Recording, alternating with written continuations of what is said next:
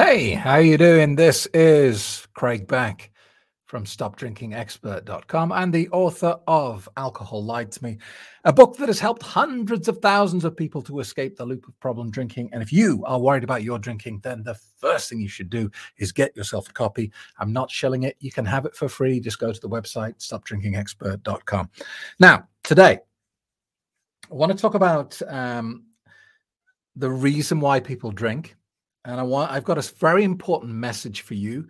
And I think it will be appropriate for you, even though I haven't met you, probably, because we're all human. We're all the same species and we all act the same way. We're very predictable in a lot of situations.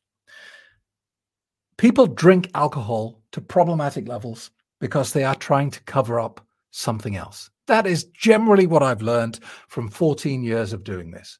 It's not that some people just really like the taste of it. Some people just like the feeling of getting drunk. 99.9% of the time when people come to me and say, Craig, I think I'm an alcoholic, and they describe their situation, there is something under the alcohol, something underneath it, which means alcohol is not the problem. Alcohol is a symptom of the problem.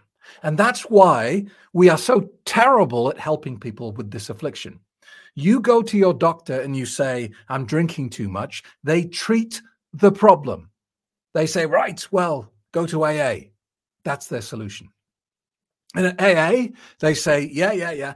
We know you want to drink alcohol. We know that's your favorite thing, but you can't do it anymore. And you're not allowed to do it anymore. You've got to be a good boy or a good girl for the rest of your life. And you stay away from the thing that you want most on planet Earth. That's it, pretty much, isn't it? It completely misses the point. Because if I'm drinking alcohol to excess because I'm lonely, or I'm depressed, or because I'm in an abusive relationship, and I come along to you and you tell me you're not allowed to drink alcohol anymore, great. I'm not drinking alcohol anymore. I'm sober, but I've still got the original problem. And you just took away my coping mechanism, you douchebag. Now I'm miserable because I can't drink the thing I want to drink and I've still got the original problem. Do you see why this is all broken? Do you see why our approach to alcohol is hopelessly misguided? Alcohol is not the problem. It's a coping mechanism. And if you had a better tool available to you, you'd use that. It's just that it's so available. That's why so many people get hooked on alcohol. That's why 3 million people every year die from this stuff, because it's so available. It's so easy. And there's no stigma. You can just walk into a shop and say, give me a bottle of that poison. Nobody goes, are you sure? Do you really want to drink poison? They just give it to you. And the companies that make this poison have a license to make the poison by the government. The government even takes a cut. It's all completely bonkers. It's nuts. But look, I think it's getting more and more difficult for people. And I think the reason for that, I wrote a book called Unleashed a few years ago, and it's all about loving yourself more, because what I've noticed is these days, people are too hard on themselves. They heap too much pressure on themselves. And I think it comes from social media. You know, in the social media world, there's no room for failure. There's no room for, second place. Everyone has to be winning. Everyone has to have the best job. Everyone has to have perfect children who are getting straight A's and learning cello at school, and everyone has to be vacationing in 5-star resorts and going on luxury yacht tours. And that's social media, isn't it? Nobody loses in social media. Nobody posts up the reality. They post up a fabricated Hollywood-style version of themselves. And the problem is, as the generations move through time, I'm Generation X, apparently, born in the 70s. But, you've got Gen Zs now, and they have no perception of what went before. They've grown up in this world of fake perfection. And they're just piling more and more pressure on themselves. And when you do that, when you don't allow failure to be a part of your life, you create an untenable situation. You create depression, you create anxiety, you create low mood. And all of these things that are created are often self-prescribed with alcohol. Most people come to me with one of these problems. I'm depressed, Craig. I'm lonely. I'm stressed out. I'm anxious. I'm this, I'm that. And all they've done is they've found that alcohol temporarily covers up the problem for a little bit.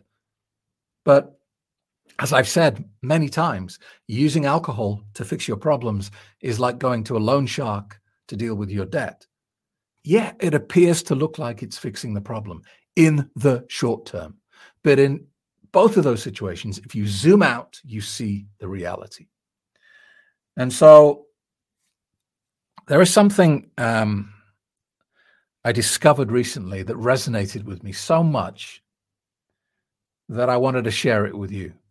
And it's something called Sturgeon's Law. You can Google it after this video. Sturgeon's Law.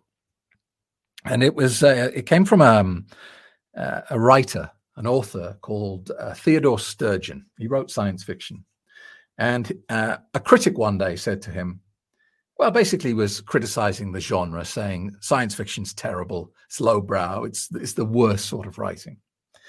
And Sturgeon replied and said, yeah, but actually, all writing is crap. In fact, 90% of everything is crap.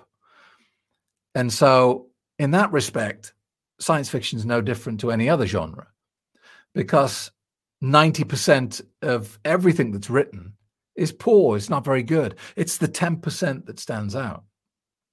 And you might think, well, Craig, what's that got to do with stop drinking? Sturgeon's law that 90% of everything, including people, think about it. Isn't it true that most people you meet, you think, idiot? And there's a handful of them that you think, yeah, they're really nice. I like them. Sturgeon's law applies to everything, right?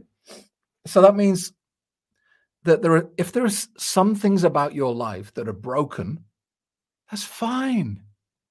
It's fine. Because there will be a part of your life that's beautifully perfect and better than everyone else's. And social media encourages us to compare our lives to other people in a horrible way, not in a positive way. Well, what's that saying? It goes, if you judge a goldfish by how well it can climb a tree, then you will just classify it as a failure. There are things that you can do massively better than me. I mean, you would put me to shame. You would embarrass me if we had a competition in your field of expertise. And vice versa. There are things I can do, I bet, massively better than you can do. And that's fine. It's all fine. But I have this conveyor belt of people coming to me with drinking problems who are just beating themselves up unnecessarily. The goal of life is not perfection, because that is impossible. So what I'm here to do today is just to hopefully give you pause and just get you to stop a moment and ask you to stop being so hard on yourself. The things you have made mistakes over in the past that you beat yourself up over is fine, because it was a learning experience. It brought you here. It wasn't without value. You cannot have success without failure, and in the proportion of Sturgeon's law. So all you have to do is live your life and do 10% exceptionally, and you win. It's as simple as that. 90% of your life can be an absolute shambles, but as long as 10% is exceptional, that's the gauge. And we spend so much time hating on ourselves, criticizing ourselves, body shaming ourselves, questioning our intellect, beating ourselves up over mistakes and wrong things said and all this sort of stuff, that we fail to realize that all of that bad stuff that we've labeled as bad is just a part of the process. I think the reason my course works is it's not just about forcing you to stay away from the thing you want most on planet Earth, alcohol. It's about reprogramming your mind and the way you believe, changing your subconscious thoughts around this drug, and changing, most importantly, your subconscious beliefs about yourself, learning to love who you are, genuinely love who you are. Because when you get to that point, when you love who you are, you won't feed yourself poison anymore. That will be beneath you. That just will not sit with your moral code anymore.